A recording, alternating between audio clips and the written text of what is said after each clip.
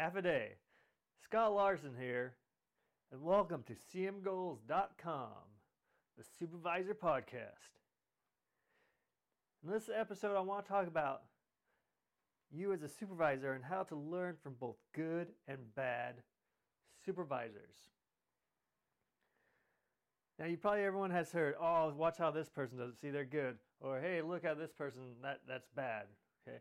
Especially, it doesn't matter if you're a new supervisor or old supervisor. The key to becoming a successful supervisor is learning what the good supervisors do and try to implement some of those things into the way you supervise. But adapt it to your style. Don't take it exactly how it is. You can try it that way, but also try it your own way. See what works within what doesn't work. Same with a bad supervisor. If they're doing something that you personally cannot stand or you think is unethical or anything like that, don't use that technique on your troops. Excuse me. Sometimes I will use the word troops for people who work underneath you, who you are supervising. So what habit? So if you have a bad supervisor and they treat you poorly, you have to ask yourself, how does that make me feel? How does this supervisor treat me this way? How does that make me feel?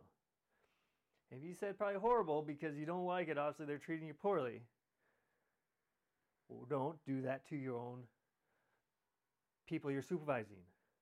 Don't do that to your troops. Do not treat them poorly then.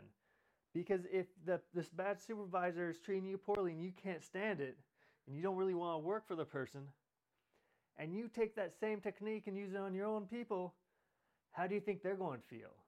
Are you going to get the best productivity out of them? I will tell you, you will not. Okay, I've seen it happen.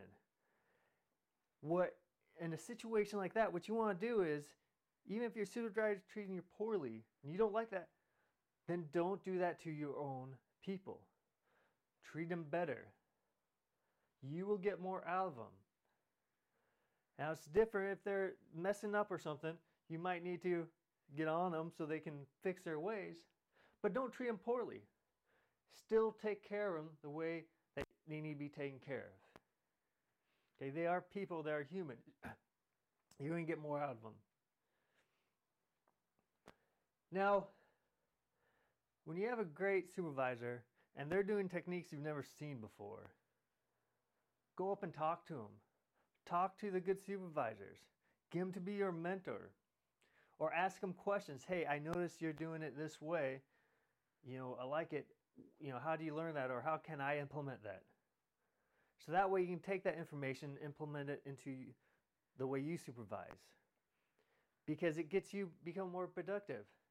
But the also nice thing of talking to the good supervisors that you see, you're getting yourself a lot more experience, a lot more knowledge, a lot quicker than if you're trying to figure out for yourself.